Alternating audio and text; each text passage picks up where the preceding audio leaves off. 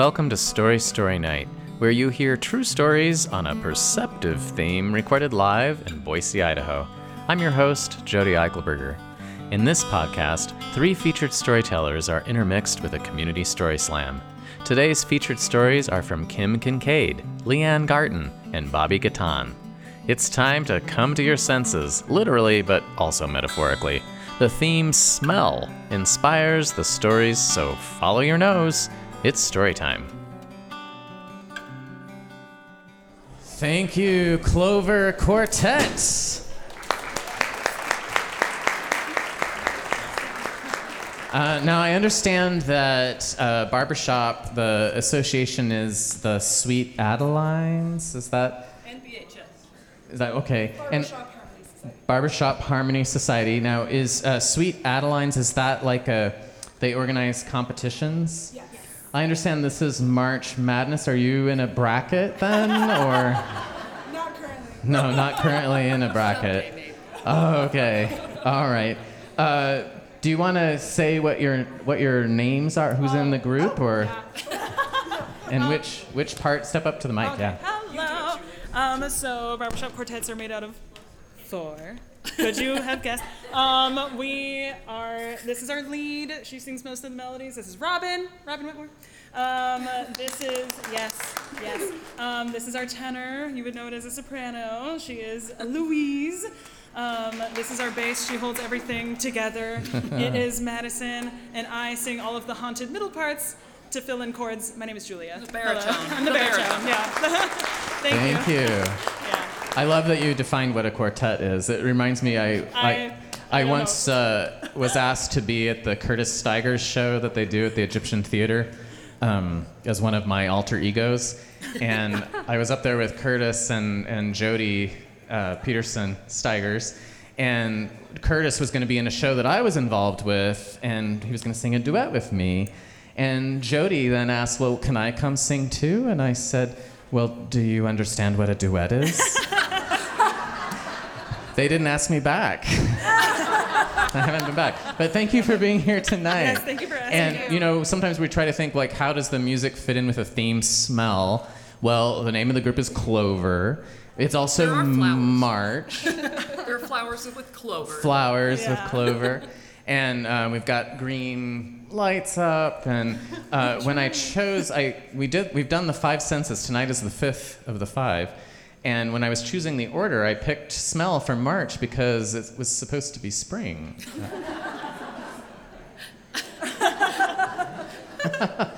Doesn't smell too much like spring yet. All right, great. Well, thank you so much for being here tonight. Thank you.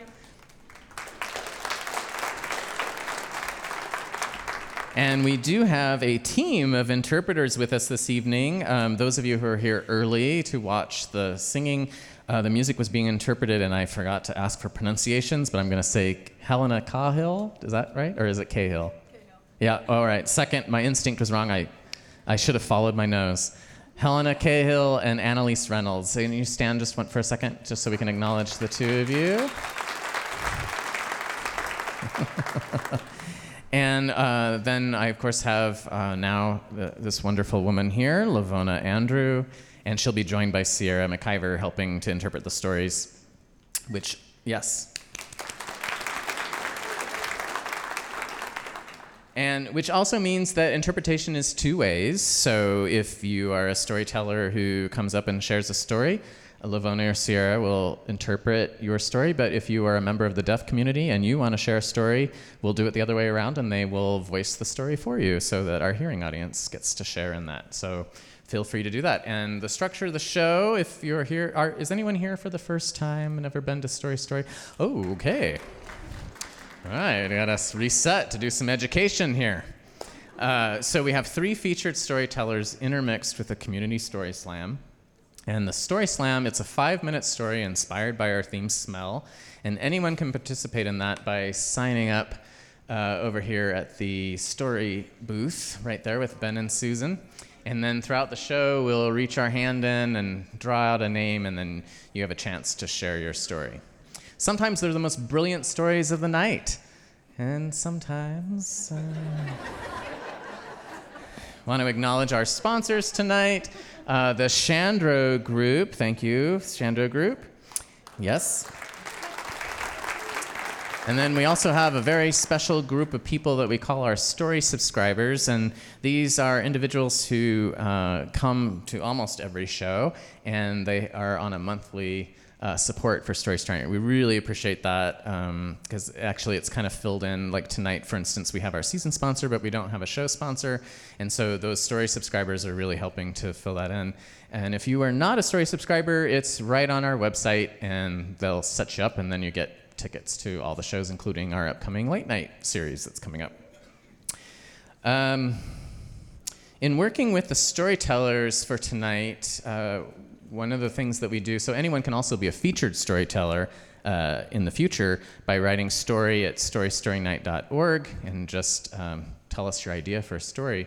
And then the way that works is we can do a one-on-one to help support your story. Then we meet in a peer group that we call the Story Salon about a week before the show, a few days before the show. And one of the things we discovered when we met this time is we kind of asked, well, what is the smell of Boise? That's hard to define.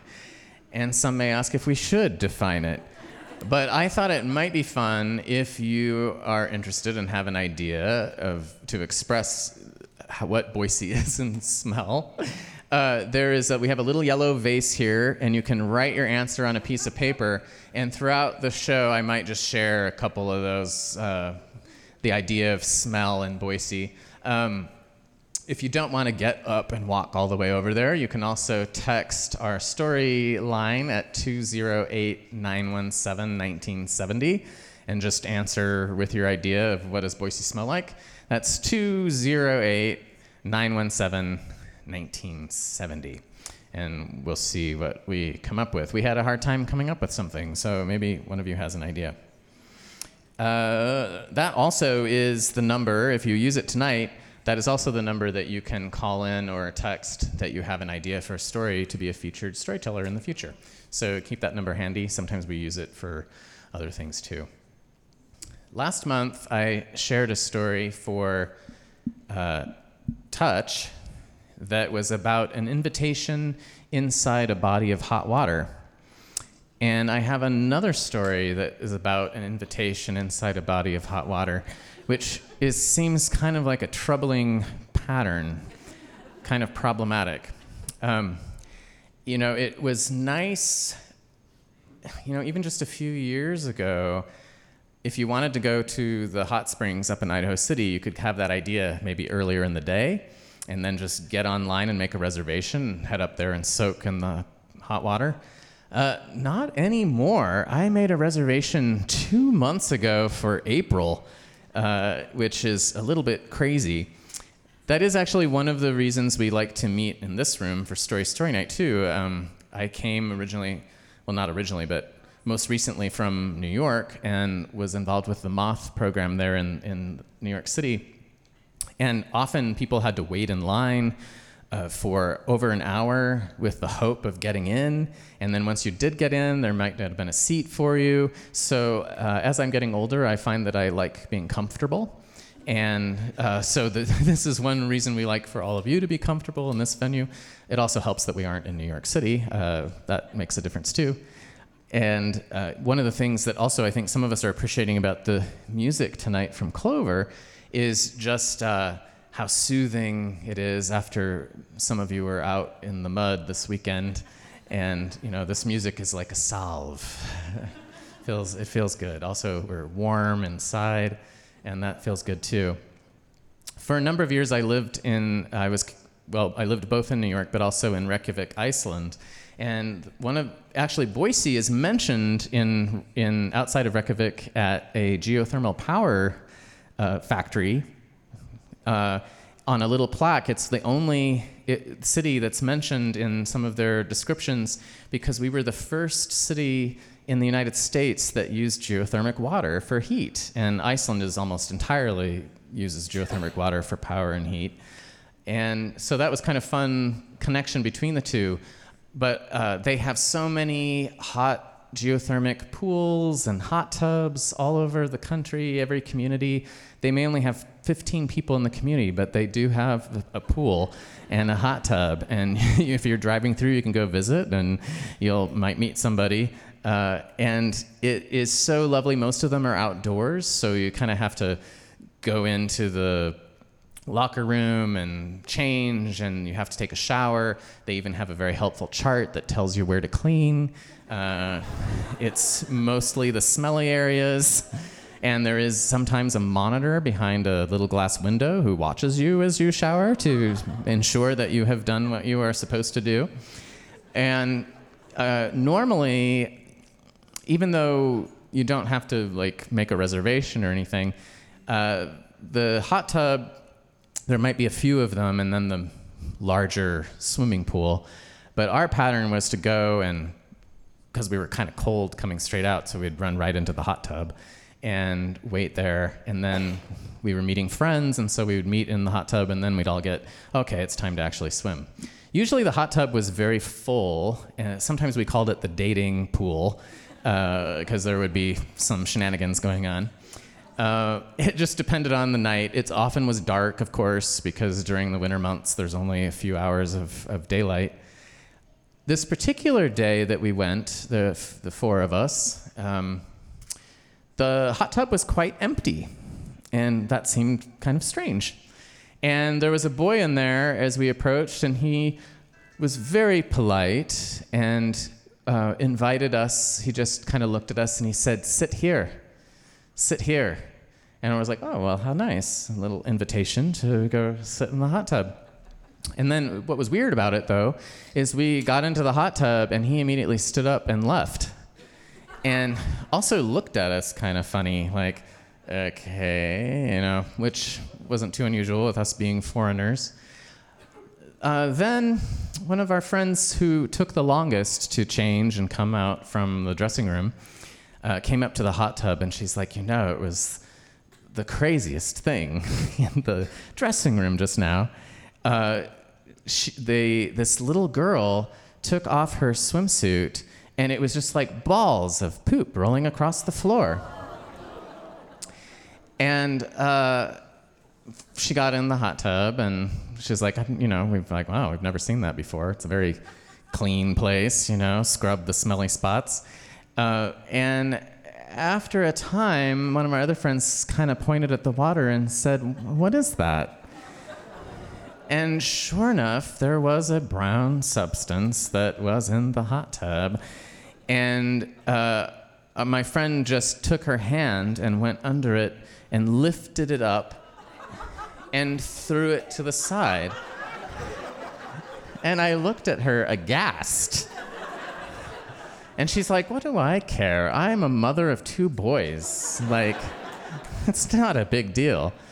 And she seemed perfectly happy to remain in the hot tub. I wasn't quite so sure. And the Icelandic accent is so fun. One of the phrases that you often hear was like, oh my God. They would start, or okay was another way to say it. Oh my God, okay. And one thing that never made sense is there was a Viking week, mostly for tourists, Viking week, and the Icelandic people would all say, oh, are you going to Viking week? I'm like, I don't understand. Both of the sounds were in that title, v and w, and they were like, they didn't know what I was talking about. Well, as you might have guessed, that Icelandic boy who was just learning English had this accent, and so what sounded like sit here to me as I translated it, and we don't swear in this show, but yes, it was, he was in fact saying, shit here. The very simplest English sentence you can come up with, a subject and a verb. He wasn't that old, so he didn't know, big constructive sentences. So we did. We were shitting right there in the hot tub. And my friend had gotten rid of the offending substance. We hope. It sounds like a lot of it made it back to the dressing room. And then I was kind of nestled in and enjoying the pool, and My brain is powerful. I'm a creative person. I have a strong imagination, and I know you got rid of the poop, but I smell it now even more than I did before.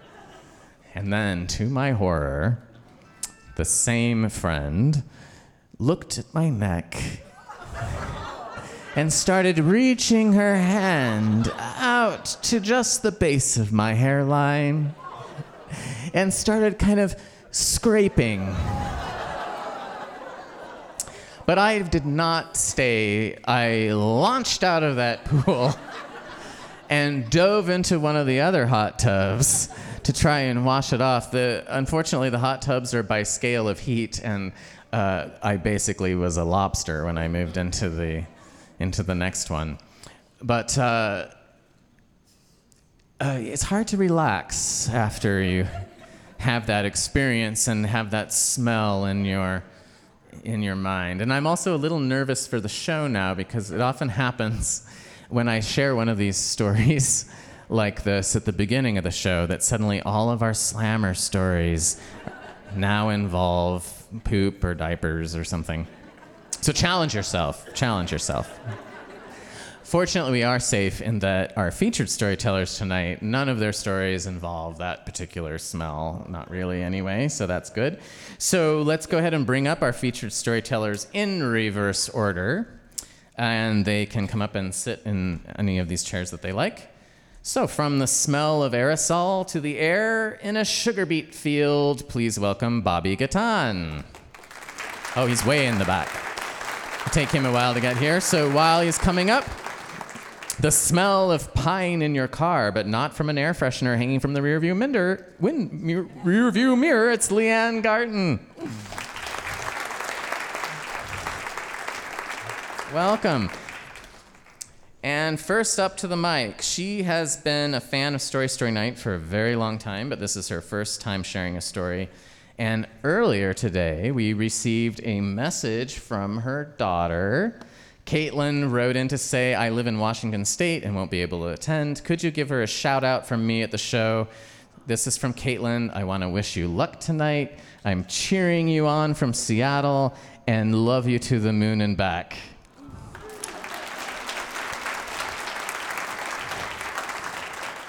So we are baking some cookies, but not to sell a house. Please welcome for her first time at the Story Night mic, KinKaid.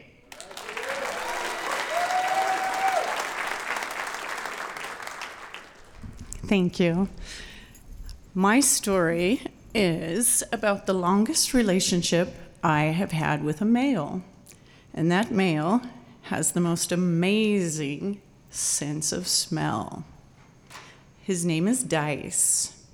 He's a 90-pound black and white Springer Spaniel that was with me for a better part of 15 years. A little bit about how we acquired Dice. I was going through a divorce, and we had just moved into our new home. Right before the divorce, we had lost our previous black and white Springer, and my kids really wanted a new dog.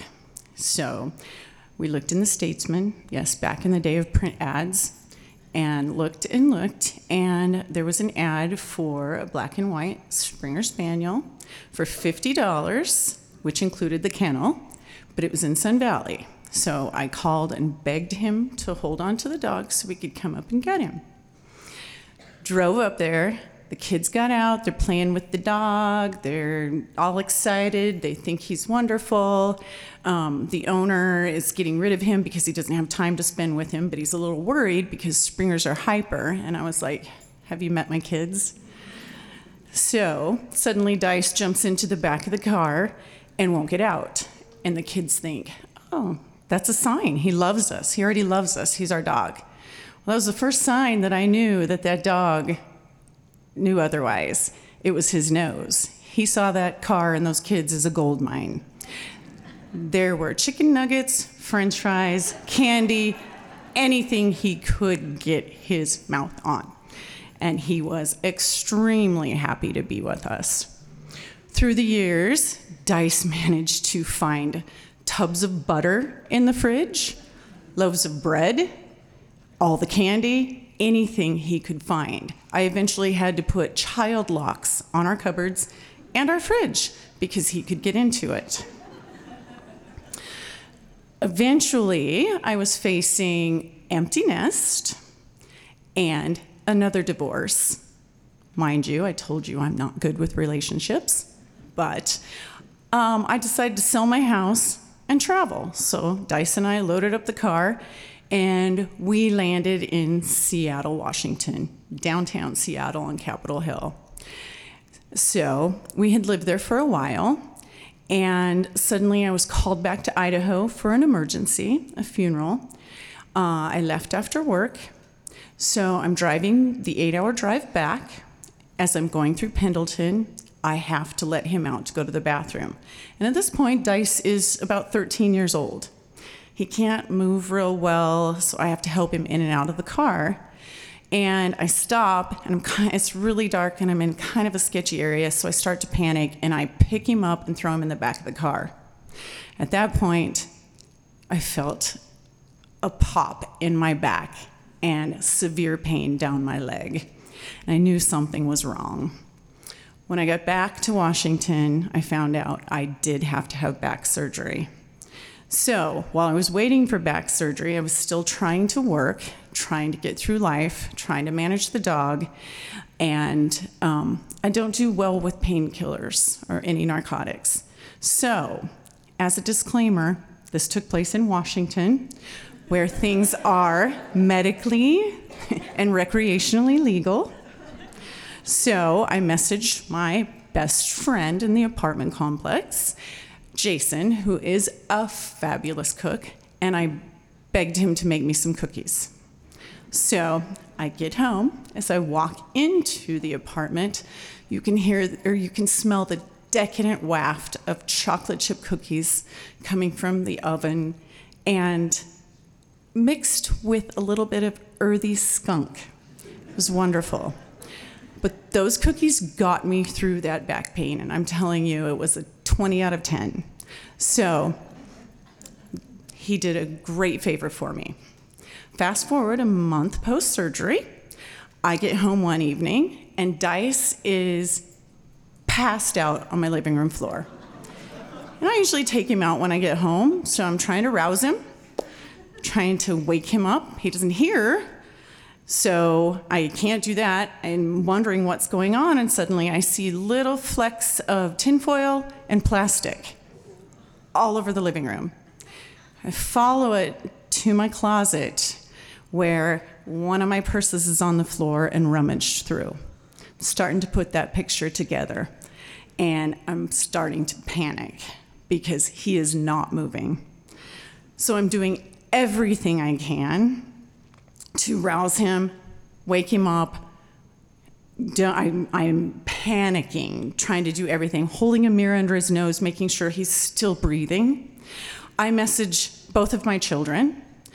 My youngest messages me and says, "You've got to get him outside. He's got to pee, he's got to hydrate, you've got to get it flushed through his system." And I'm like, how? I just had back surgery because of this dog. I can't lift. I can't bend. What do? Roll him in a suitcase and haul him out? By this time, it's Sunday morning, and if anybody knows Sunday morning on Capitol Hill, no one is awake. They don't get up till noon. So none of my friends were going to help me. Then I messaged my daughter, Caitlin, and she proceeds to send me YouTube music videos from a veterinarian singing, "Your dog ate weed." Funny, not funny. So I am seriously panicking. It's going on about 16 hours, and he is just, it's probably the happiest he's ever been in his life. He's 13, and he's not in pain any longer. But I think, okay, what got him into this predicament? His nose. So what do? We will find something that wakes him up. So I search my cupboards, my fridge, my freezer. I find a frozen pizza. Cook the pizza. As the greasy cheese pepperoni smell is starting to roll out from the oven, he does start to move a little bit. It's finished. I take it out and I hold it under his nose, You see his eyes kind of roll open. His nostrils start to flare. Drool coming out of his mouth. And he's starting to move. So I'm getting the aroma right out there, and suddenly he sits up and staggers to his feet, and I back out of the apartment, and he wobbles down the hallway. We get him outside. He starts to perk up. He urinates. We get it out of his system. We walk him around.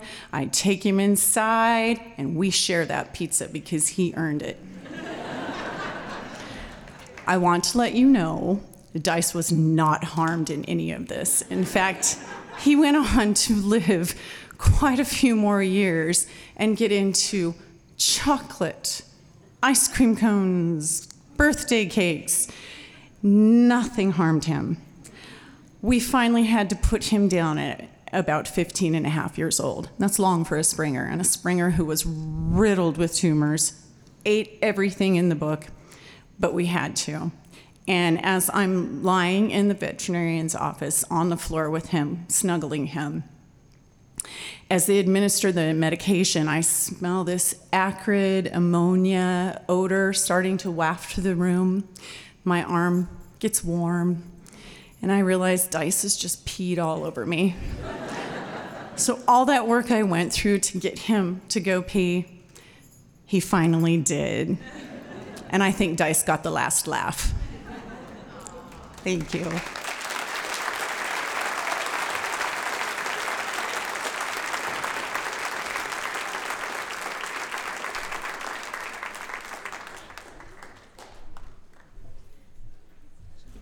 Thank you, Kim. Do we have anything in our hat over there, or do we have anything in the vase? We don't have anything in the vase, or it's coming. Oh, okay. Great. Now I'm thinking about brownies. Oh, we've got this and this and this. I've cleaned you out. All right, very good. You can put your hat back on. All right, well, let's check in on the smell of Boise. Let's see wait, I haven't read these yet, so. Sage, the smell of the foothills. Good one. The Boise River on an August night, dry and sweet, full of perfume of cottonwoods. Yeah, oh, that's interesting because when I was in Iceland around this time of year, coming out of the hot tub and after having my shower and being fully cleansed, I smelled something in the air that I was like, what is that? And it suddenly reminded me of growing up in Boise. And it was the smell in the air in Iceland. And I was just like, I haven't smelled this in such a long time. I don't even know what it is, but it's bringing me back. And it was, the cottonwoods are one of the fastest growing trees, and they'd planted some cottonwoods, and that smell of the cottonwoods. We've also got a few that have come in on the storyline 208-917-1970. Let's check here. Boise smells of catalpa blossoms in the spring. Yeah.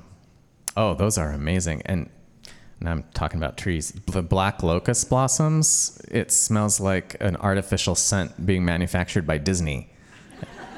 It is so sweet. One more. Boise smells like mountain water spilling over tree roots. Wow, you guys are poetic tonight. That's lovely. See, it was the soothing music has all put us into this little spirit. All right. Well, this is not going to be much of a mystery for the person who put their name in the hat, if they put their own name in the hat, because it's the only one that was in there. So at any time, please do go over and put your name in. But we are going to hear now, and I should say these are 5-minute stories for family audiences. So keep that in mind. We say PG-13. If you start to go long on your story, I'm going to come closer and closer to you until I can sniff you. That made me extremely uncomfortable just to say that. So imagine how uncomfortable it will be if I have to do it. All right, let's have Elise Vicker. Elise, someone who goes by Elise. Oh, here she is. She took some time off. She's been sharing senses with us all season. And that's another thing I forgot to mention is if you have shared in the last month, take a break and give other people a chance. But you did not share for touch. We didn't get to hear your touch story. Yeah, but you have a smell story tonight, huh? Very good. All right, ladies and gentlemen, our veteran slammer, Elise. Okay, so, hi, my name is Elise, and last time I shared, I was 10. I am now 11, so happy about that. Okay, so here's the story. So me and my mom went to the grocery store. We were just getting our groceries, like for my school lunches, whatnot. But we were just heading to checkout, and I see a bunch of like things of soap, and I'm like, oh my gosh, I want to go over there and smell it. So we spend like 2 or 3 minutes just smelling all the soaps. There's like 200 different flavors. Okay, anyways, we're smelling them, and then we're finally just heading to checkout. I'm like, wait. Like, I just felt like I couldn't smell anything anymore. So I went over and I just picked up an orange from like where the produce was, and I smelled it, and I didn't smell anything. So I was like, okay, this is weird. So I picked up like an apple, and I'm like, okay, that doesn't smell like it. Okay, I'm worried now. So I saw that they had like, I don't know if many of you have heard of this, but it's a type of fruit, and it's like spiky, and it's supposed to smell really bad. And I knew what it smelled like at the time, and it smelled horrible, even just the rind of it. So I go down, I duck my head down, and I smell it. Didn't smell like anything. So I was like, okay, I don't know what happened, but I don't smell anything. So we check out in the car. I'm like, you know what? It will probably come back to me in like 10 minutes. Like maybe that just like overloaded my nose. Like I'll be fine. Like a couple hours passed by. I still can't smell anything. I'm like, people, this is not good. So I ended up just taking my shoe off and smelling it. Didn't smell like anything at all. I didn't smell anything, and I'm like, okay, I don't know how to deal with this. So eventually I ended up taking a COVID test. I did not have COVID, so it was not that. One thing checked off the list. So we get to like the next day, and I still can't smell anything. And I've made sure of that. Like, I cannot smell anything. So I'm like, okay, am I ever gonna get my smell back? I did. So it turns out that after a little bit of research, when it finally came back to me, just sometimes when you smell a lot of stuff, it just kind of overloads your nose, and it sometimes happens to certain people where they can't smell for a little bit of time. And apparently I'm one of those people, and it just happened to me for a really long time, and I didn't know that, and I was really worried. And I'm fine, and I thought I was dying when I couldn't smell anything. I'm currently not dead, but...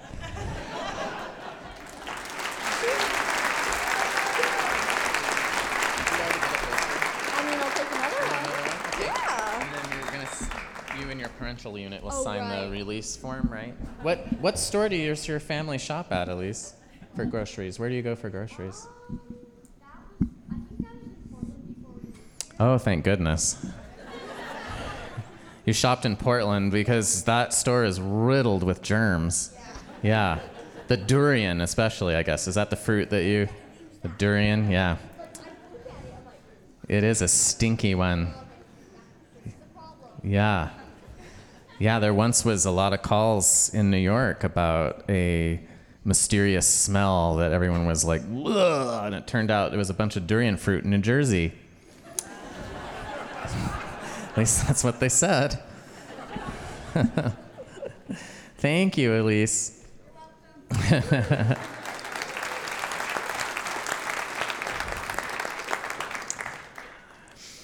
Well, I do smell some fear in the air.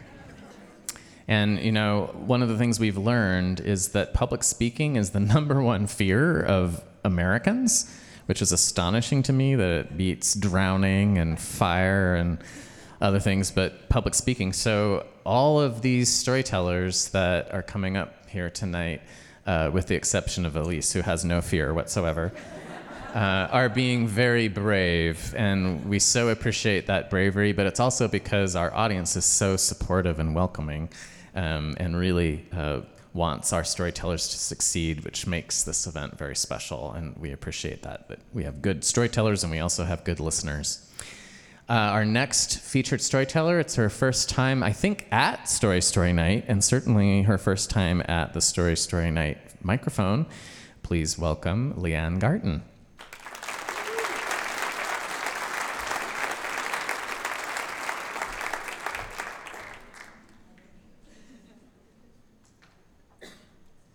So the problem with thinking about everybody naked is that I'm a massage therapist. So my story, I grew up in eastern Idaho in the mountains on a ranch, and mostly my first smells involved pine. And we used pine to build things, and you'd cut the wood. It was brought in from the lumber yard or the lumber mill, and then planed down, and we built windows and we didn't just come and set the window in the space. It was actually built there by carpenters, and it took a while.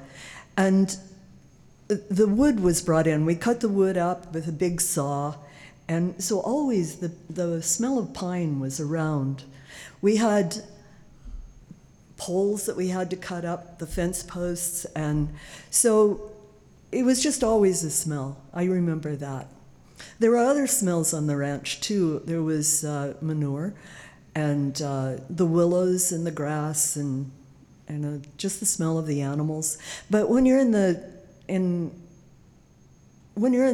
country, the smells kind of move out, and even the manure was gathered up, and then in the springtime it was taken out and put on the field. So the smells kind of moved around for seasons and kind of got an organic feeling about the whole thing. And it's not like that in the city. You have garbage, and all the things are brought into the city, and then they have to be taken out. And there's a smell of waste. There's also the smell of bakeries and things like that. But it's different in the city, in the country. And when you're in the country, because of all the space, you have to learn to measure. And measuring is really important. In the city, you have blocks, and you have ceilings, and you have walls, and you have fences, and you have lanes for traffic, and you have all these things that you learn to behave around. You have to, because there's people nearby. So it's not like that in the country. You have long roads. They go out for you have streams that move through, and big fields. If you go out in the morning, you have to know that you can't just go on until the end of your energy. You have to figure out, you have to come back home, because you'll be stuck out there. So that kind of thing was what I grew up with. But I wound up in St. Louis when I was in my 20s. I was a single mom, and I had a friend named Leslie. And Leslie was a city girl. She'd grown up with, supervised adventures, trips to the museum, and all these wonderful things that a city girl would grow up with. And everything was measured out for her. So even though we both spoke English, we didn't communicate really well on a lot of things. And measuring was one of them. So one day in the winter, December, she found out about a harvested tree farm. And she wanted a tree that her dad could be proud of. Yeah. So she talked me, and I was the one with the car, so she had motivation to talk me into doing this. So the two of us, we packed up our kids. I packed up my two, and she packed her one, and we got in the car. And I got a little lunch, hot dogs, and the cheese stuff that you feed kids, kid food. So we got in the car and started driving off. Well, the first thing I noticed is this little morning jaunt into the country to pick up a couple of trees. We're about a quarter of the way across Missouri before we're even out of St. Louis, because it sort of fans out. And we were over by the arch, so we had a quarter of the way out of Missouri. And then we had to go out further in the country to get the tree. We had to find the farm, and so we're out there. Well, it's kind of like lunchtime. This is more than a morning jaunt. So I give the kids the food, because what do? You feed the kids, and hope that we can get back before we need to feed the kids again. And I head off. Now, I've brought a coping saw with me. This is one of those little C-shaped things with a narrow blade and a handle on the bottom. Well, the reason I brought that was because I know when you go to the tree lot, you can bring home a tree that's too big for your house. And I'd looked at all the little tree stumps, and 2 inches was about as big as you'd want. So a coping saw, it's one of those saws you give the kids so they won't do too much damage. And so I figured, okay, I can cut this tree down and it'll be about the right size with the coping saw. So my daughter and I went out a ways from the car, and this is the farm that, the tree farm has been harvested, so it was a little ways out to find the tree. We found the tree, and it was a little taller than me, which was a good sign, and we took the coping saw and we cut the tree down, and we hauled it back to the car, a reasonable distance to the car. And I expected Leslie to do something similar. Well, that wasn't what happened. We got back to the car and there was no Leslie. I shouted, and shouting's another measurement you do in the country. When you can't hear back, you're kind of getting in trouble. No answer. So there's no Leslie and there's no answer, and I'm starting to panic a little bit because we have to get back and feed the kids. So Leslie finally shows up, and she's gone off to the farmhouse, which I can see is about a quarter of a mile away. And she's come back, and the farmer's with her. And the farmer looks at the tree and decides he needs a chainsaw. And I'm starting to really kind of panic, because I got to get the kids back and have supper. And so the farmer goes off with his son. So this is the 2 boys that she's gone off with, and she can't cut the tree down. The farmer comes back with his son and a chainsaw and a front-end loader. And the front-end loader is kind of bouncing through. I mean, they've had to go through this field to get there, and it's all bumpy, and the trees have been taken out. And anyway, it comes back, and I'm trying to explain to Leslie that she probably should cut that tree someplace with a coping saw, but it's not registering with her, because she wants a tree her dad will be proud of. And she seems to have found it. So there we are, and the farmer is picking this tree up with the front-end loader, and it's hanging out both ends, and he drives it over to my car, lifts it up, and sets it on top. And then he takes rope, which I think he brought with him too, and he ties it to the bumper, which you could do back then because you had bumpers, and that you could tie things to. And so I've got this big tree on top of my car, and I'm a little worried about the roof. I'm very worried about the roof. And my tree is kind of tossed up on top and tied on, and it looks like a little gosling that's on top of Mother Goose's wing. And I have to get us home. So it's a long way back home, and I've checked the gas tank. I'm not real sure we can even get to the gas tank if we run out of gas, because at this point, this isn't one of those trees that they've tied up and bundled. You know, this is just a tree that's been set on my, and so it's hanging down over the windows. I have no vision. No, you know, it's a little window out the front. And it's dark in the back, and, you know, we can smell the pine. It's pretty wonderful, and I don't remember home at all back at that point, but I'm panicking. So it's dark in the car. And the kids, there's no seatbelts back then. So the kids are in the back of the car rattling around, and I'm driving down the street, trying to explain to Leslie that this is really difficult, and she's trying to explain to me that I'm really being unreasonable because she's been in supervised adventures and she thinks I'm giving her one. Well, we drive down the highway and we get to St. Louis, and we drive through the icy streets. Just one. I was really worried that the police would stop us because we don't have any vision at all. You know, you're supposed to be able to see out of all the windows. And even back then, they thought you should see out of all the windows.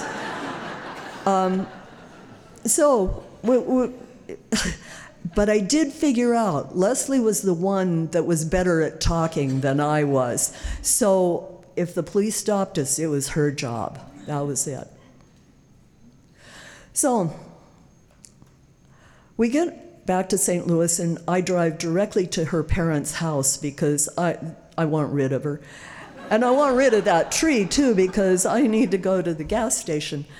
And who knows what would happen with a pine tree on your car in a gas station. So I pull up to the house, and her dad comes out, calls a neighbor. Somehow they roll it off my roof and put my little tree back on it, and we drive home. Well, we get home and we kind of eat everything in the refrigerator because we're really hungry. We've been out in the cold air and active, and it's, you know, we're hungry. So we eat, and when we get done,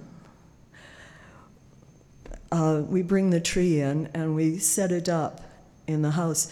And the tree bends over about 1.5 feet on the ceiling. So this tree is way too tall. And we take the coping saw and cut the tree again up the root. And the smell of pine fills the house. And we are warm and we have full bellies. And the scent of pine. Thank you.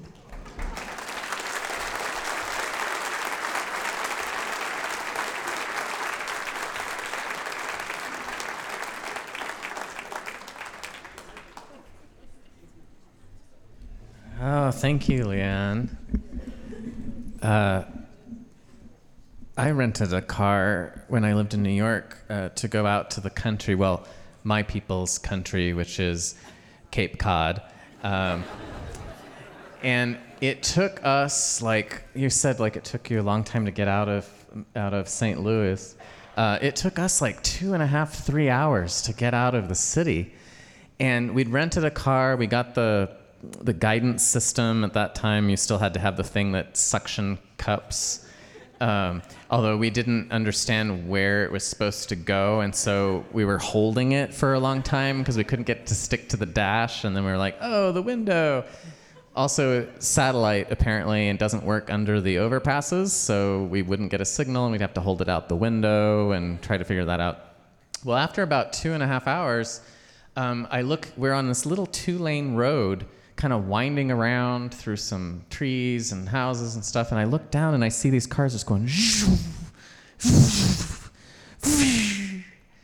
and I said, you know, is there a settings thing on that guidance gizmo? And turns out it doesn't reset, and someone had selected no toll roads, and that added no toll roads, no tunnels. No, I mean, we were driving through people's driveways. It was, yeah, there was something. But we finally did make it to the sea and the smell of the water. Oh, smell, let's check. Whoop, I didn't bring my phone. Well, we'll check those. We've got some more smells of Boise I'll share with you after the break. Hey, Clover, do you have some doot-doot-doots you could do underneath my sponsor message? I usually ask people if they have something kind of insurance-related. All right, well, that's the nice thing about doot-doot-doos. You can really interpret them any way you want, right? All right, we'll do this together. This is a message from our sponsor.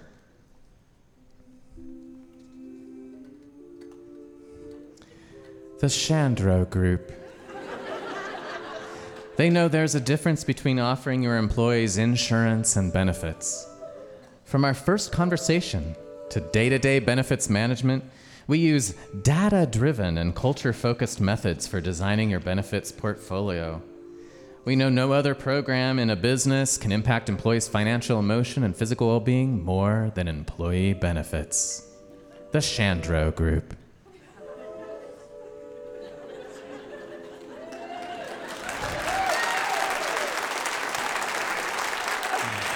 I mean, the price of sponsorship isn't high enough, I don't think. All right, we have some time to bake some cookies, about 10 minutes to refresh your drinks, use the restrooms, and we'll come back for more stories right here in about 10 minutes. Thank you so much.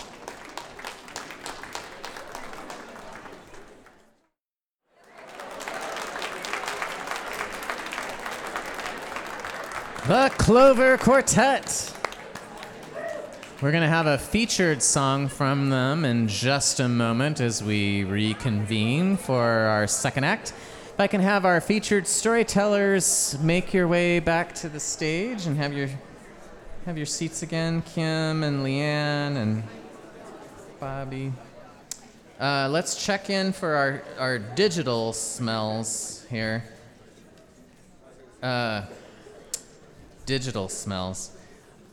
I went to I can't remember what it's called, DMX or something, at the cinema where you sit in the seat that moves around and it's supposed to be smells and wind and sprays you with water. The one thing they haven't gotten right is the smell, because there was a preview with a couple drinking coffee and you hear this kss, and you're like, okay, that's supposed to be the coffee, and it's just like this real chemical kind of smell, and then the forest kss. And then sometimes during the film, you'd be watching a scene with just two people talking, and you'd hear the kss and be like, what's that supposed to be? Anyway. Boise smells like brown grass, wet earth, and dusty sage. Smells like a barnyard. The ducks roost in my neighbor's yard, and now Boise smells like a barn. Boise smells of cold, cold plums in the evening. Oh, that sounds delicious. We're going to have one featured song, and this is a song that is, I guess, maybe is this where you take your name from this song, or you found the song because you had the name? Oh, all right. So they named themselves Clover Quartet, and then they found a song that's called Clover. Here they are.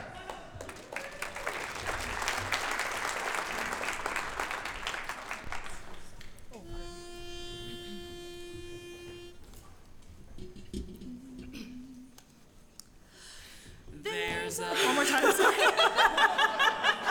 I don't know what happened.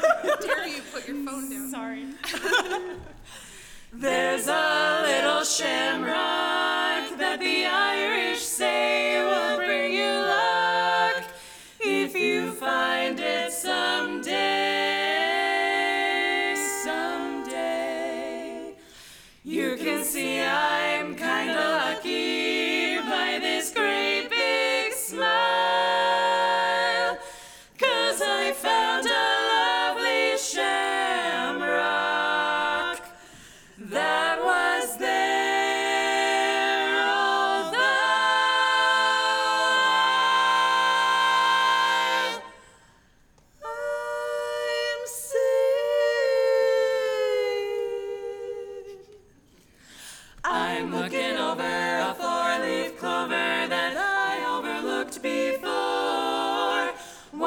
the sunshine, the second is rain, the third is the roses that grow in the lane. Oh, there's no need explaining, the one remaining is somebody I adore.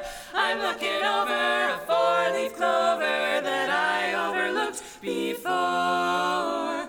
Farewell, every old familiar face, it's time to stray. Hey, it's time to stray away. Only wait till I communicate. Here's just what I'll say. Oh, I'm looking over a four-leaf clover that I overlooked before. One is the sunshine, the second is rain, and the third is the roses that grow in the lane. Oh, there's no need explaining, the one remaining is somebody I adore. For I'm looking over a four-leaf clover that I overlooked before. Once more, this lovely little clover that makes me smile is a shamrock. I'll soon be walking down the aisle, for this one's lonely rover has found a clover that was overlooked before. Over a four-leaf clover, no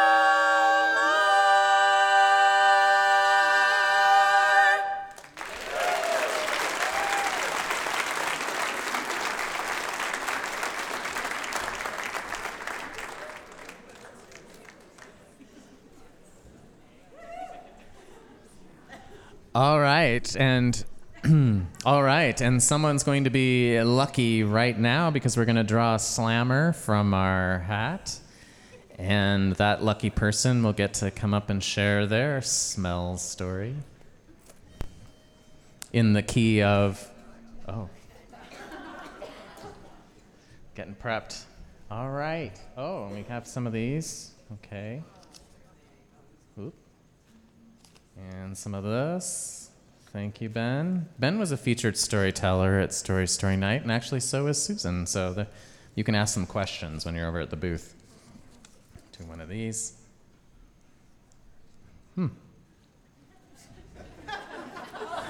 Oh, Boise smells like monster trucks. Where did that come from? The organic, fresh smell after it rains. Yes. So many scents in the summer. Downtown Boise beckoning us to our restaurants. Delicious. All right, and now the stage is about to smell like Becky Walker. Becky, come on up.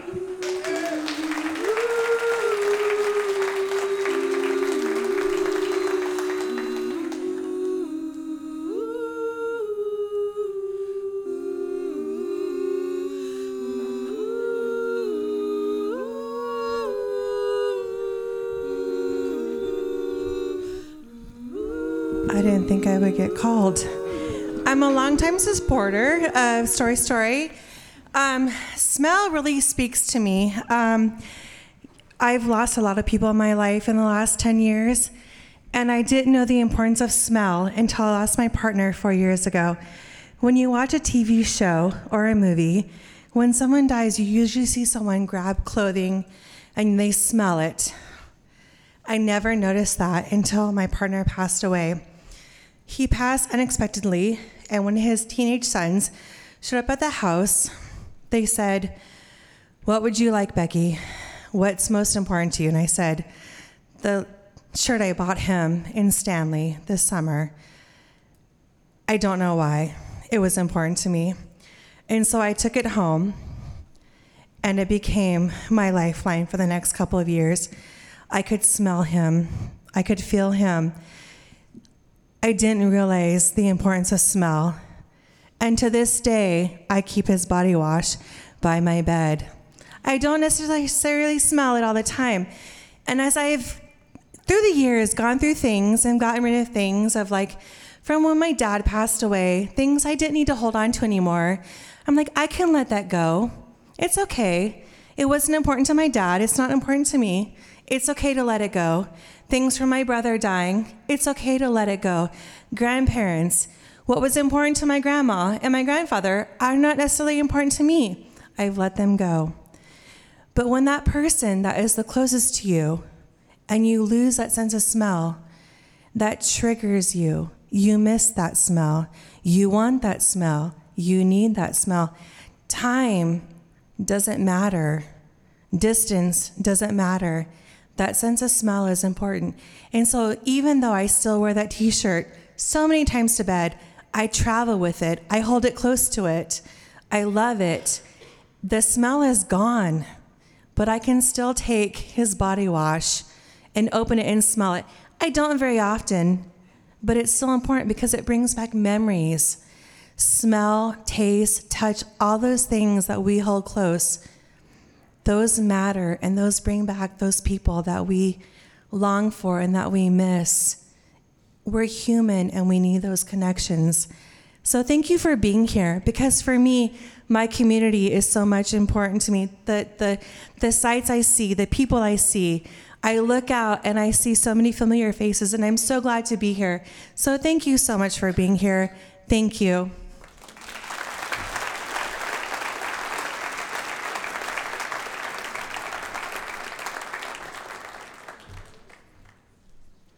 Thank you, Becky. That's, I think that's an interesting thing about smell in particular, because like sight and even touch, it feels like your brain is more involved. Like when you look at an old letter or looking at an article of clothing, it's like a thinking thing. But I feel like the smell that Becky described, it like brings the core of a memory and the core of a person that we've lost, and that's not the thought of them. It's almost like an essence, and that's really wonderful.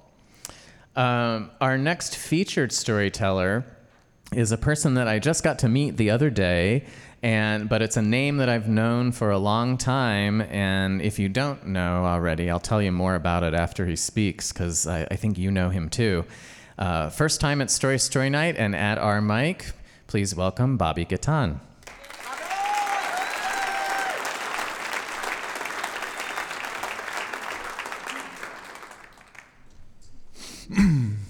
Hello.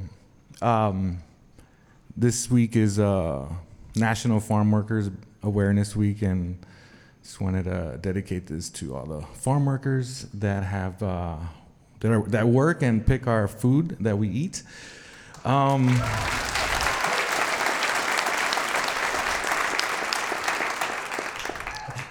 Yeah, so usually in during spring break, sometimes I remember when I was a kid, when I was young, growing up as a seasonal migrant farm worker. And I remember, because I share that with my kids, and I remember growing up dreaming that one day my family would settle and just stay in one place. And I never imagined I would end up here in Meridian, Idaho. But I want to share with you, my name is Bobby, I want to share with you a little bit of that history, a little bit of my story growing up as a migrant. And so it involves moving a lot. We grew up moving. We lived in 33 different homes growing up that I remember. I attended 3 different schools in a school year, spring, in the fall, and then later in the fall. We traveled between Texas, Michigan, and Idaho in a year. And so my story begins, I'll begin my story in Texas during this time of year.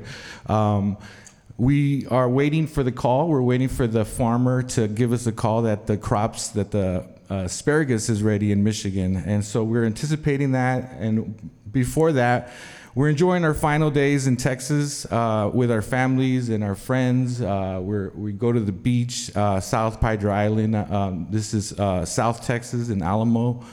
The smell of carne asadas in our neighborhood, the smell of the beach when we'd go to the beach. And so it was like we were winter Texans, what they call, right? We'd spend our winters in Texas, and we would go up north to work in the fields.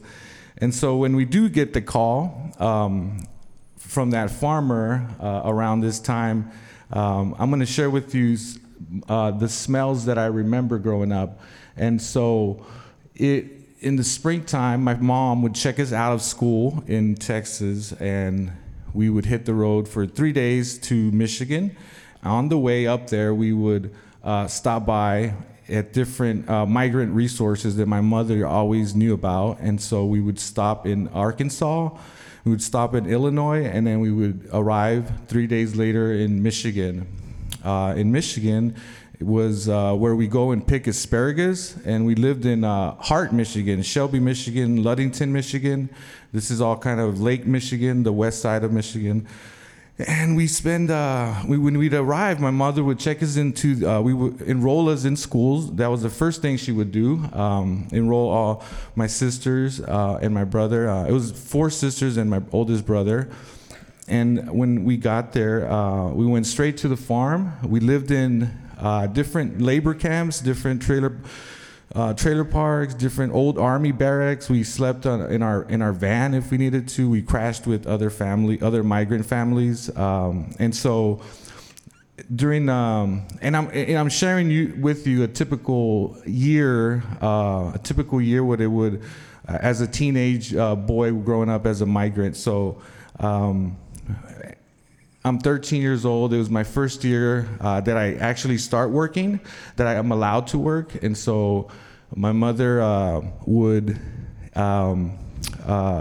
work during the day. And so when I got out of school, most of our homes were usually nearby these fields. And so when I'd get home, my mother would go home. I would take her place, and I would finish off picking these asparagus. The thing about asparagus, as I remember, I never liked the smell of asparagus, especially when you pick asparagus. It gets really juicy, and the smell of it in your rubber gloves, because we have to wear these rubber gloves.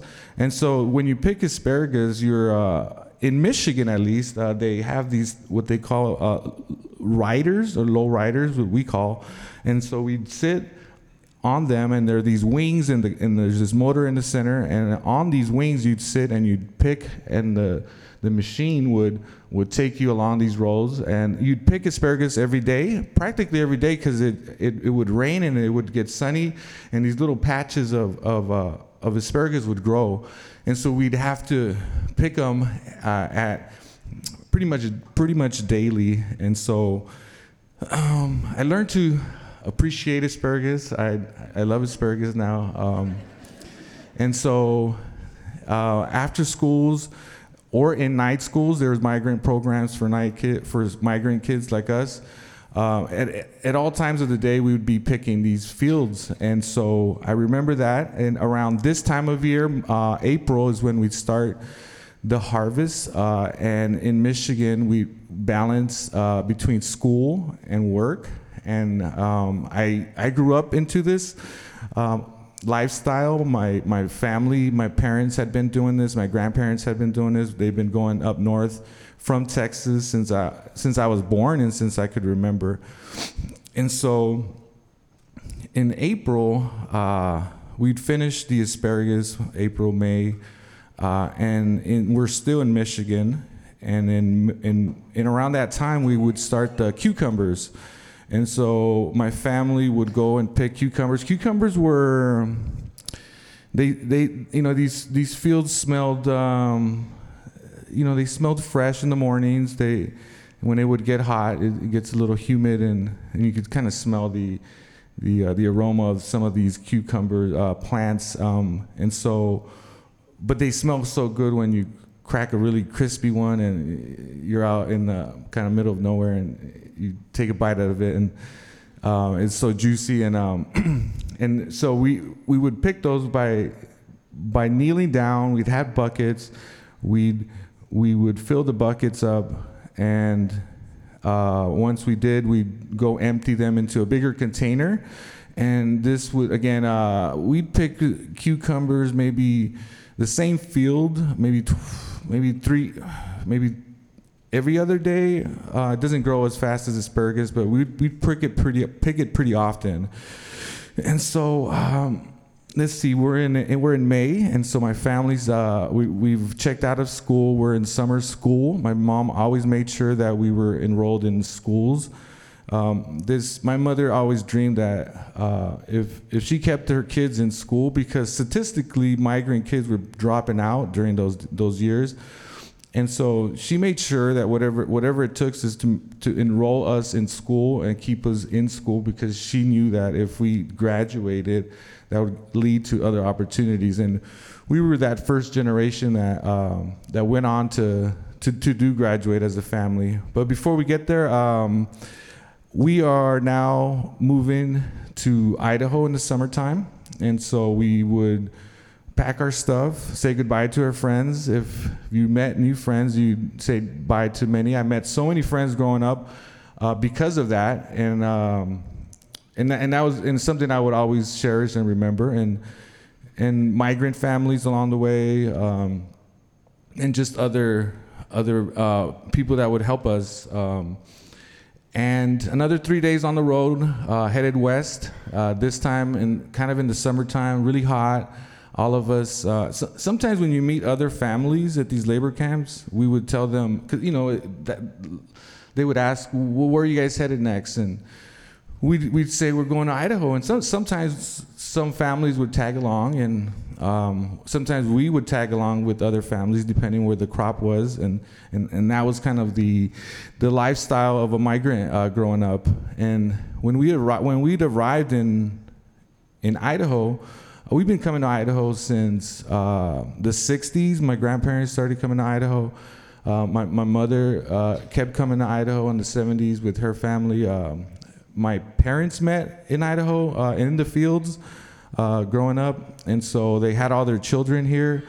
And so to me, between Texas and Idaho, it was very, what I considered home. And so in Texas, my cousins and my grandparents and all my Mexican family. Up here, we really didn't know anybody, but it just felt home because we've been coming here since I could remember. And so we'd arrive usually in Glens Ferry. When I was born, I actually was born in the Sailor Creek area, up in the kind of this plateau or this hill up near Glens Ferry. There's a labor camp up there. We were all born up there. And we kind of made our way back down to Glens Ferry. As I got older, we were living at the Hammett labor camp. And then we ended up in Michigan, and Mountain Home is where we ended up buying a house. And so we stayed there finally in 1997, and we stopped migrating as a family. But here in Michigan, here in Idaho, we would work in the sugar beet fields. And so in the sugar beet fields, we'd clean the fields from the weeds that would grow in. So the farmers would get these families to go in and clean these fields for them by using a hoe. And so at times these labor camps were filled with families that would go to these fields and clean them fields, and we're talking like up to 100 people lined up ready to go and work. And there's days I remember it smelling like fertilizer, like pesticides. You would see planes nearby going spraying these fields, and it would remain obviously on the sugar beets. But when it would rain or when it would be wet, it would create this smell of chemical, and it would be on your clothes and it would dry out. My mother would always make sure that she'd wash those separate. She'd wash them often, our clothes, because it carried these pesticides on our clothes. And so I remember the smell of those, working in these sugar beets. And the smell of sugar beets wasn't, if you ever sliced a sugar beet, I mean, it's a sugar plant, and so if you tasted one, it tasted very sweet. It wouldn't taste as sweet as a strawberry that I would pick, but it would definitely be a sweet plant. And so that was my summertime. And so when we'd go back to school in the fall, and I get asked, "What did you do? Did you go on vacation?" I would say yes. I would, because my vacation was moving and traveling a lot, and so we didn't get enrolled in school in the fall, and at that time the potato harvest kicked off, and so the smell of potato, I love the smell of potatoes, potato farms and the potato sellers. Have you ever been to a potato seller?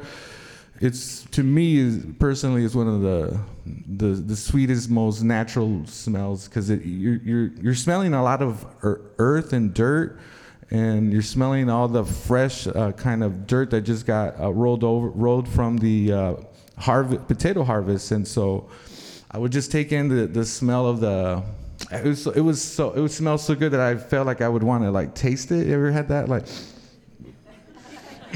but it's just the smell of just this cool earth and dirt. And I would spend my weekends working with my dad while going to school in the weekdays. And that was my fall here in Idaho, and working in the labor camps. I'm 13.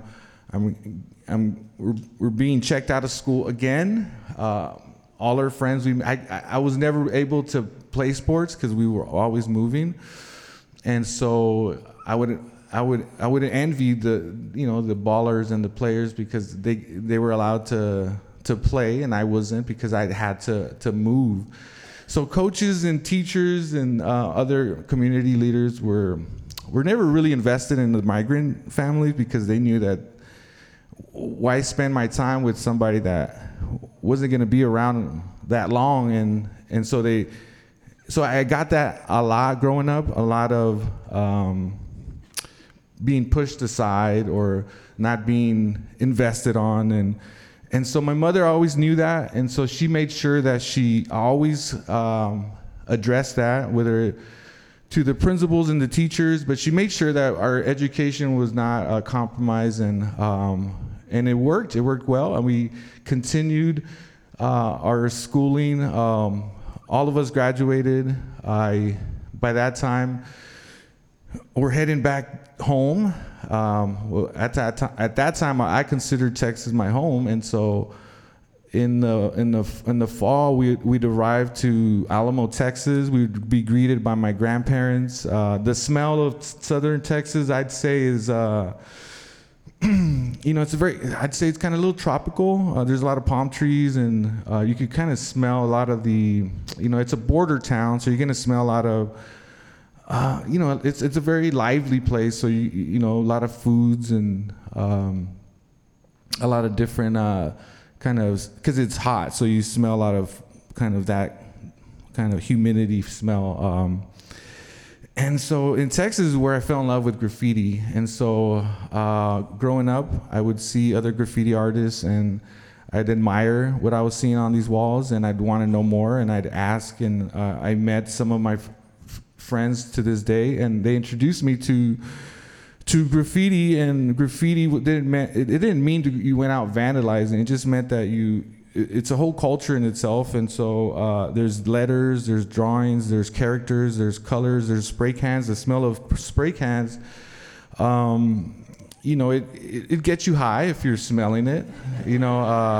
Directly off a can is gonna get you high. You don't want to do that. I didn't do that. But it's a very heavy smell. It's a paint smell, and as an artist, I use a mask so that I'm not taking in these chemicals. But as a kid, it's looked at as a vandal culture. I was always my parents were very supportive, so they gave me a shack in the back so that me and my friends could practice after schools, and so we'd do that. We'd hang out, and it kept me out of trouble. Texas at the time was very caught up in, in the 90s, it was very gang heavy. And I'd say between moving and working in the fields and falling in love with graffiti and art, those are what kept me out of trouble, those what kept me out of a lot of that gang culture that I could have easily gone. And then my mother always keeping us enrolled in school is what really allowed us to finish off that dream that she had. And so we went off and graduated, went on to school.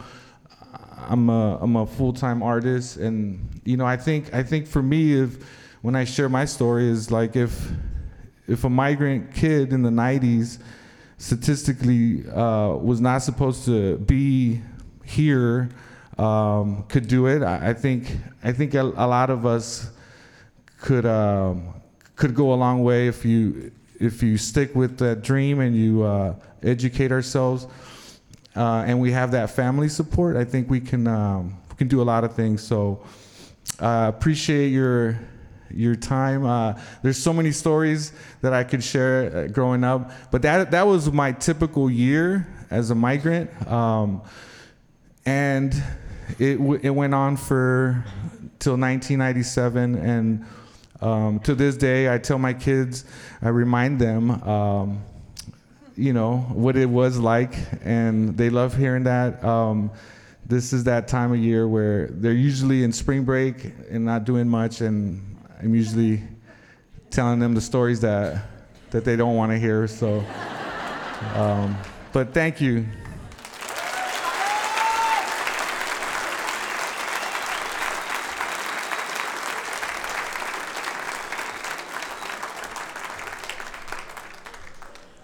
Thank you, Bobby.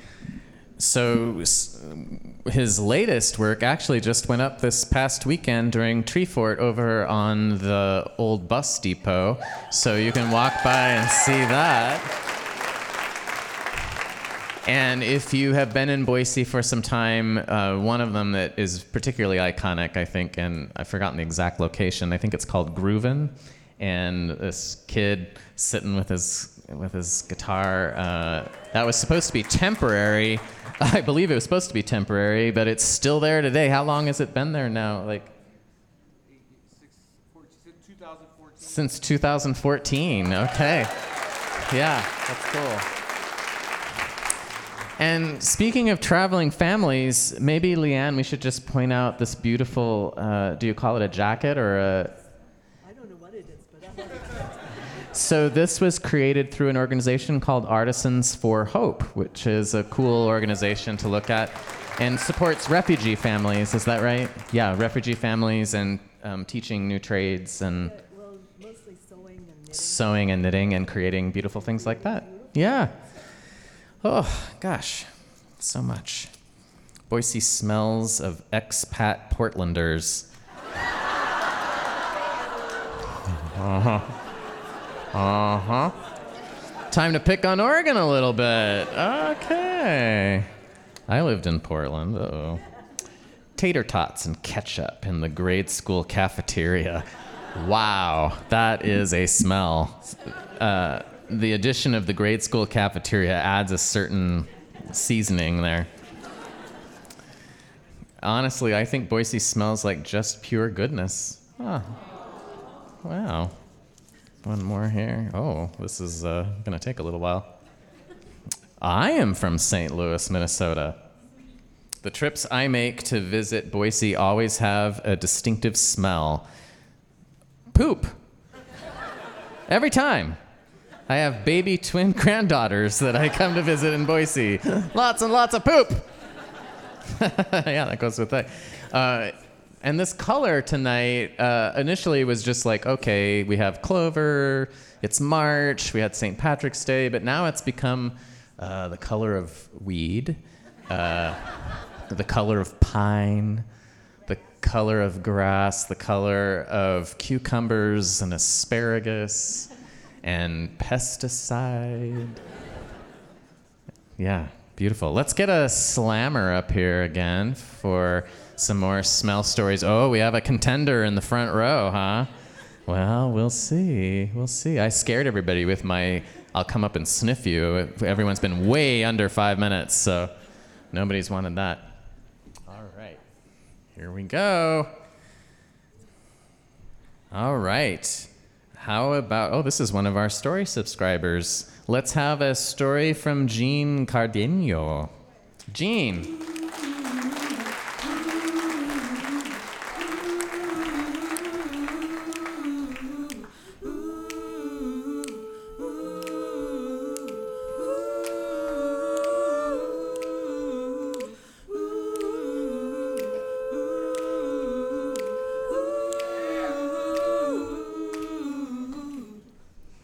Hi, everybody.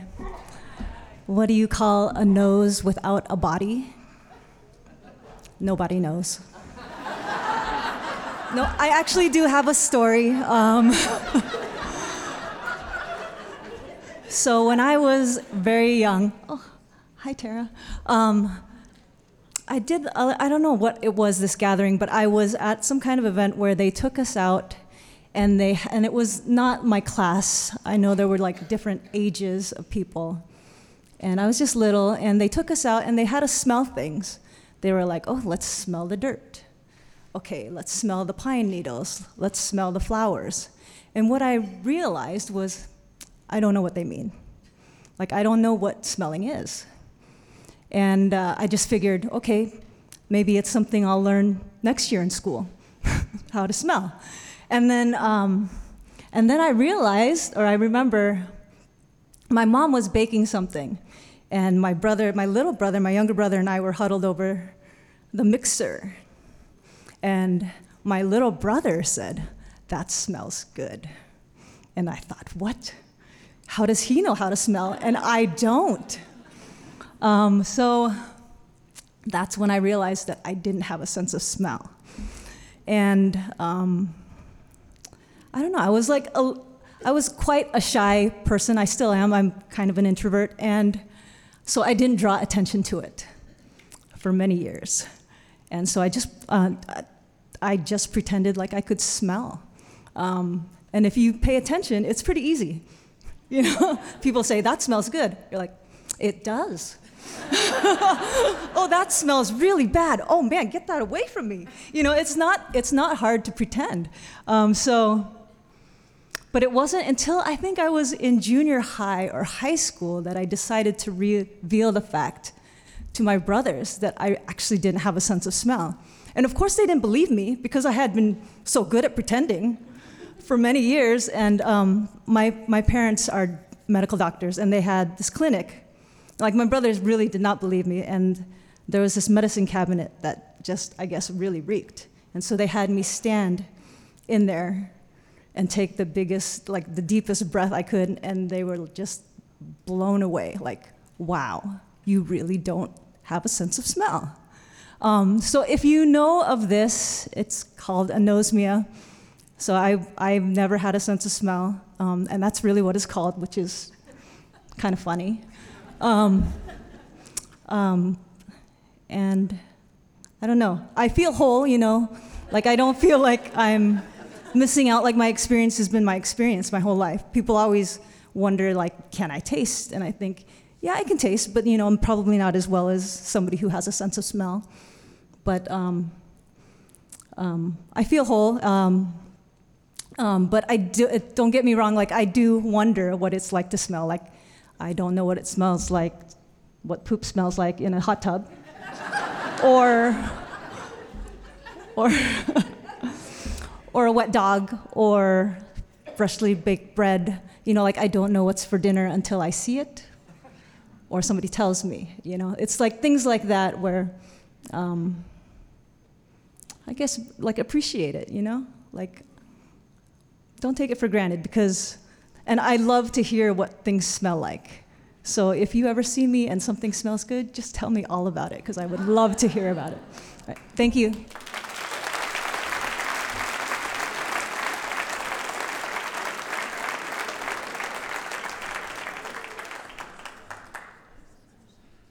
Oh my goodness, that's one of the things I so love about being involved with this event is I had never thought about a kid who doesn't smell and that experience of like not realizing it and that it was maybe something that was going to be taught in school. I'm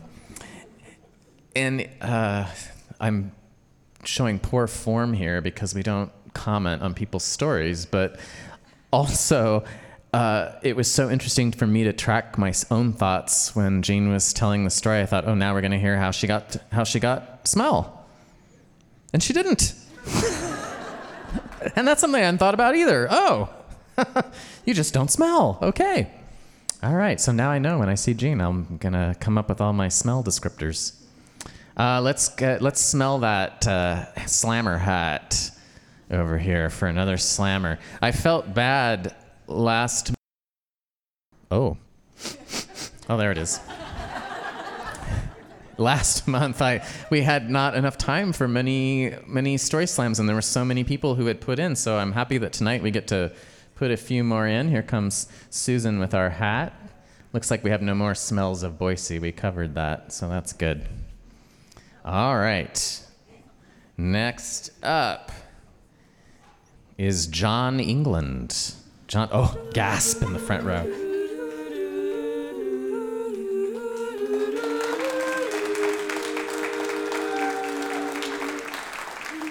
Oh, there he is. Come on up, John. This is your soundtrack. You're coming over the rainbow. Visualize it. I guess the rainbow smells like rain. Here you go, 5 minutes. Hi, everybody. Well, Jean told the story that I was going to tell. Unfortunately, I thought I'd be one of the only people that suffered from anosmia in here.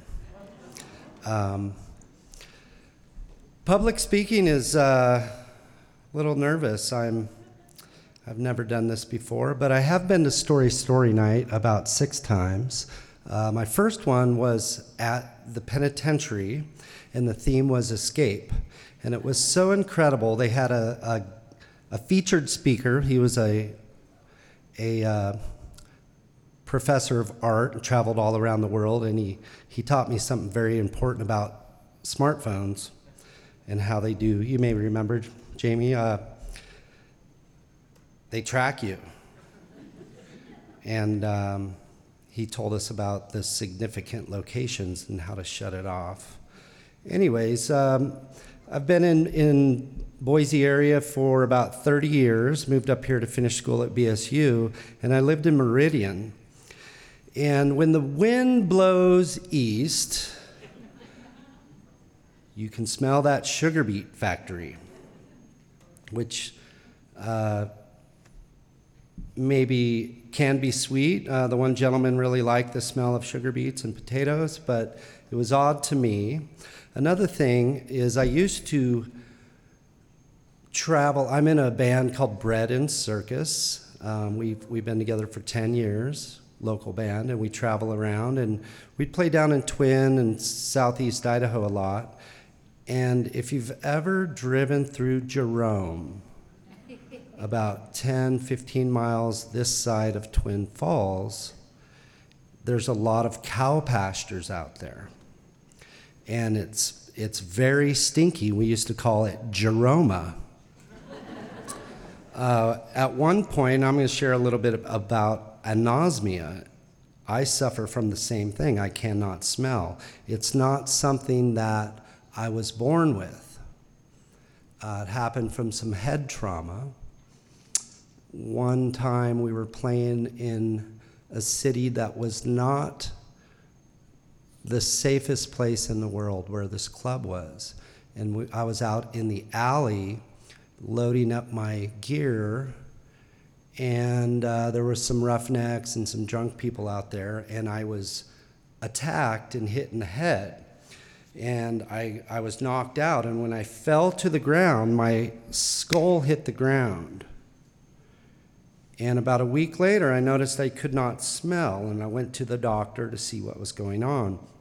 And what they told me is that you have a skull cavity, and your brain is inside of it. When I hit the ground, my brain was slammed back to the backside of my skull, and they said it damaged the nerve endings going into my nose, and asked if it would ever come back. They gave me a test called the Philadelphia Smell Test. And it is a scientific test to determine whether or not you really do not have a sense of smell. It's a little booklet, multiple choice, scratch and sniff. You can scratch like a pineapple smell, and there's 3 or 4 choices. And I did that test, and turns out I do suffer from anosmia. It's spelled anosmia, but pronounced anosmia. And I've tested myself a lot.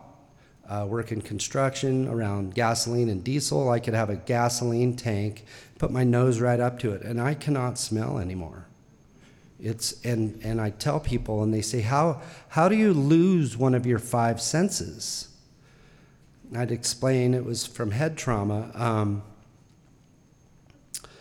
There is a way to practice getting it back. You have to try to smell things every day. And like Jean said, you have to pretend, or because I used to smell before, I can think about what manure or gasoline smells like, or perfume, shampoo, and things like that. So my smell has come back a little bit.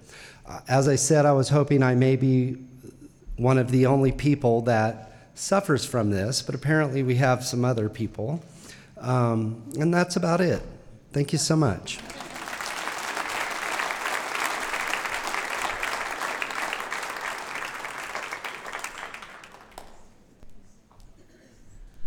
Okay, how many people here have anosmia? Oh, a couple people did raise their hand, I think. Now we've had both kinds. We've had congenital anosmia and we've had trauma anosmia.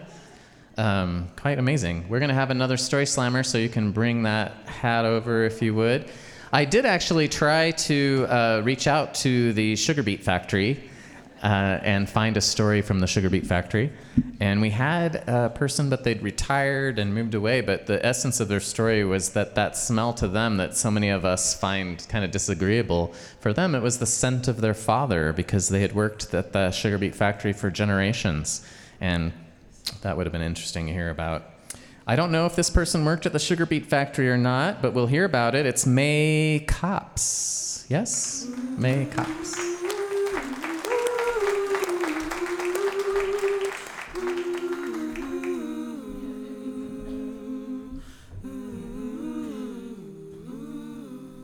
The music to just go on.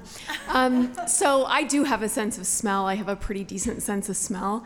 And when I think about sense memories, like a lot of people have brought up some really lovely memories, and it makes me wonder about the kind of person I am, because I just think of the stinkiest things that I can remember that I'll never forget. And one of them, I lived for 5 years in Southeast Alaska, which is in the rainforest. A lot of people don't know that. The Tongass National Rainforest is the largest rainforest in North America, and it's in Southeast Alaska. And most of those are island towns, and that's where I lived. And I went there as being courted by a gentleman, and went there. And on our first day there, he took me to have a picnic by the stream. And the salmon were spawning, which basically means salmon are really rad creatures. They are born into natal streams. They swim out into the ocean for a number of years, and then they come back where they were born to die, which is very smelly. And so if you're trying to court a loved one, don't take them at spawning time to the salmon stream. I was like, what is that smell? And he was like, oh, it's, you could see these fish bodies still gyrating in the water, and then lots of spawned out red salmon that were kind of, turning into pink and dying. And that was my first bad scent memory in Alaska. And then I have had many others because it's by the water, and water can be very, very, very smelly. I lived on a tide flat in a little red cabin. It was very quaint. There's lots of photos of it. If you Google Petersburg, Alaska, you will probably see these 3 red cabins on the shoreline by the harbor, and that was where I lived. And it was a lovely spot. I got to see amazing birds, and sometimes you would see whales. One morning I woke up and there were 2 swans with their 8 swan babies just hanging out at high tide when the tide comes up almost to sort of like lick the corner of the house. It was really rad. But when the tide goes out, it smells absolutely disgusting. And the eagles and the ravens come and they eat the dead fish and critters. But the worst smell that I ever smelled in Alaska was not a natural smell per se. I was in the grocery store. We don't have chain stores there. So there were 2 local grocery stores you could shop at. And everyone had their preferences. I mean, much like any place about which store they would go to. And one I wouldn't shop at because I thought it smelled like dead things. The smell of the butcher was the predominant smell in that space. And my boyfriend at the time said that. He said, it smells like stale blood, but the prices are good. So you could go there, and mostly I would go to the store up the hill. It was called Hammer and Weekon, locally owned little chain. They also owned a hardware store in town. And I went there one day, and it was kind of known as the more sort of posh store to shop at. They had a very tiny organic food section that was put in about when I moved there about 7 years ago. So that was like everyone was like, oh, you shop at Hammer and Weekon. I get my organic produce, and then I went to the meat department this one day, and I got some chicken. I grew up in the Midwest, and chicken is a staple protein in my house. And you run into all kinds of characters in a Southeast Alaskan town. The primary industry there is commercial fishing.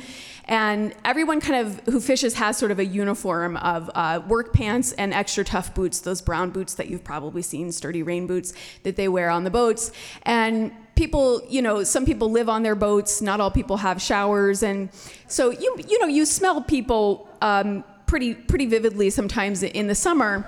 And there was an old man next to me shopping in the meat department, and I thought, oh my God, that guy has not had a shower in ages. And I was like gagging. It was really, really a tremendously bad smell. And we kind of walked together toward, how there's sort of a known route in each grocery store, and we were walking on that same route together toward the checkout station, and I was like, I have got to get away from this man. This smell is so bad. And it just smelled like death. I don't even know how, people who could describe smells to these people who can't smell, bravo to you. I don't have that many words except gross. And so eventually I kind of part ways with this guy, and I'm still smelling the smell, and I'm like, oh my gosh, is it on me now? Like, what has happened here? And I get to the checkout station, and I know most of the checkers, it's a really small town. There's like 3,000 people, and it's always embarrassing because they know your food habits when I show up, and I'm like, I'm just getting my Ben and Jerry's, that's, they're like, oh, here she is again.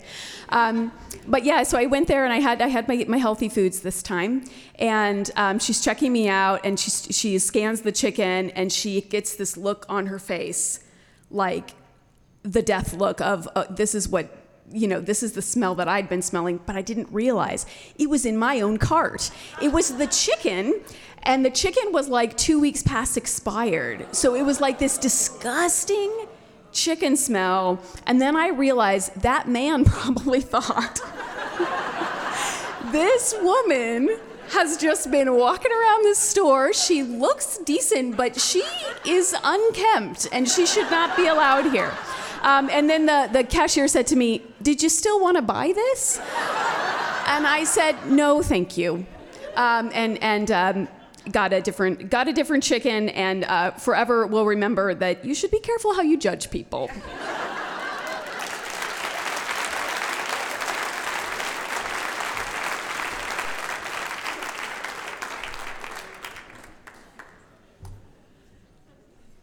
May is one of our volunteers, so thank you for that too. And if you would like to be a volunteer in the future, there's also a sheet on the Story Slam booth. You can sign up to be a volunteer. Alaska. Oh, well, when I first came back to Boise, I ran a steampunk coffee and tea bike on the Greenbelt for 2 or 3 years. And really, it was just a lot of summer reading. But people would come up and talk to me. I did have the smell of coffee in my fingers, that was a great smell. But the two conversations I had the most, well, the beginning sentence was either when I lived in Alaska or when I was in prison. Can I get that slammer hat for one last slammer, please? All right, we got some people rooting for their name to be, well, their friend's name to be picked. Yeah, I always wondered why there's so many people come to Boise from Alaska, and also why so many people are in prison. Okay. How about we finish the night with Stephanie Alexander? Oh, that was the one. Okay.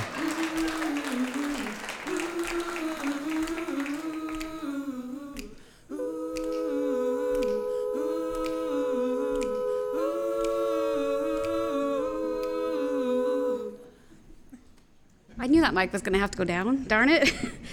My name is Stephanie Alexander, and one thing that you need to know about me as I start this story is that I am the fourth of six. I am the fourth daughter of 6 girls.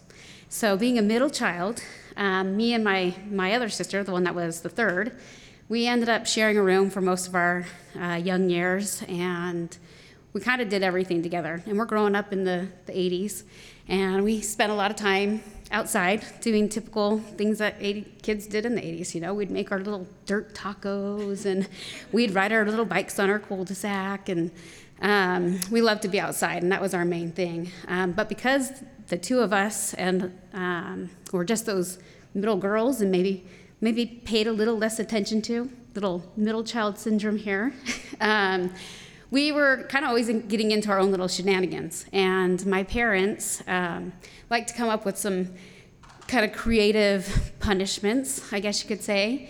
I remember at many dinner times, my mom I don't know what it was. She must have thought that we were laughing at her.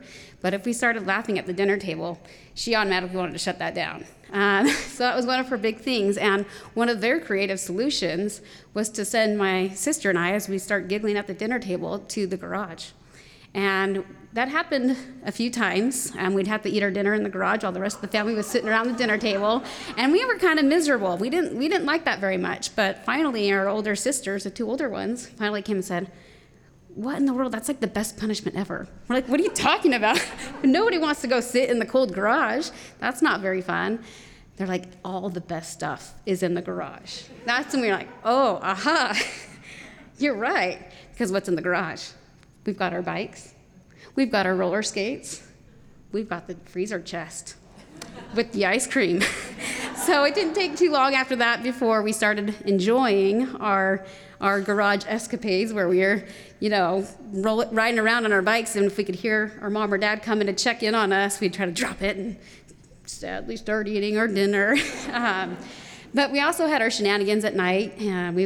We shared a bunk bed, and we would, after it was bedtime, and we were put to bed by our parents and said our prayers and had our kisses goodnight. When that door shut, we would jump off the bed and we'd try to do a little dance, make sure, my dad would typically come back in again after he'd said goodnight to some of my other sisters. And so we knew we were all just kind of, tempting the fate to see if we'd get caught. But my sister and I just did a lot together because of that situation of us being in the same room. And I remember one day, it was raining, so we didn't get the chance that day to go outside and play. My sister actually got to go to, her name is Shauna. Shauna had gotten the chance to go to a friend's birthday party. And I think at this time I'm about 4 years old. And I was kind of jealous because a lot of times we're close enough in age that we'd typically be at the birthday party together. And so I was kind of sad that it's raining, I can't go outside, my sister's not there to play with, and she's at a birthday party. But she came home and she was excited and she had a great time, and she came home with this little bag for her party favor, and it looked like a little circus bag and it had peanuts in it. And she thought she was being the great older sister, and I kind of worshiped her, 4 years old, and she was like 5.5, 6. So I thought everything she did was just amazing. She could train ants. I don't know if you knew this, but she could train ants. If she wanted to make them crawl over her finger, she could make them crawl over her finger. Things like that really impressed me. So she brings home this bag of peanuts, super excited, and And she said, "It's okay, Stephanie, we can play elephants. I've got these peanuts." I think that's my own alarm, sorry. She's like, "We can play elephants with it." And I was like, "Oh, how do you play elephants?" And so she taught me how to play elephants. You know, you do a little trick. So some of our tricks that we're, playing were to, stand up just on 2 feet, or to try to balance on a ball. I think we actually pulled out one of those little bouncy balls and pretended like we were balancing on it. And of course, if you do a good job, if you're a circus elephant, you do a good job and do a good trick, you got to get a reward, so you get your peanuts. So after we did a couple tricks, it was time to eat the peanuts. And she lays these peanuts out on the floor. We actually cracked them open because they were the shelled peanuts. She cracks them open, and then we just have the peanuts left over. And she said, "Now it's time to eat our peanuts." And she goes, "You got to pretend like you got a little bit of a trunk and go and get your peanuts." And she said, "You can't use your hands." And so I'm watching her, and I'm kind of peeking out of my eye, and I see that she's gotten some somehow, and she's chewing them. And I don't understand. I get down, and I'm trying to kind of sniff up these peanuts, very unsuccessfully. And I kept trying, and I kept looking over at her, and she would have peanuts in her mouth, and she was chewing them and enjoying this great thing, and I wanted to enjoy her peanuts. I didn't get to go to the party. So I get down really close, and I'm sniffing, and I did it. I sniffed, but I didn't get it in my mouth. I sniffed that peanut up, and unfortunately, a little bit embarrassed initially, tried to get it out myself. I think I dislodged it even further. We spent a good time. I think my mom came, my dad came. I mean, everybody tried to help me get this peanut out of my nose. And luckily for me, my grandma, who lives in Canada, comes down and visits for about a month every year. And she happened to be in town, and so she was the last one to come and help. It's been a half hour at this point, I think it was too late for us to go to the doctor. It would have been like an ER visit at this point in time. My grandma comes in, and I don't know, she's got some miracle fingers, but she is able to get that peanut out of my nose after some finagling. So the big lesson here is there might not be a wrong way to eat a Reese's, but there is a wrong way to eat a peanut.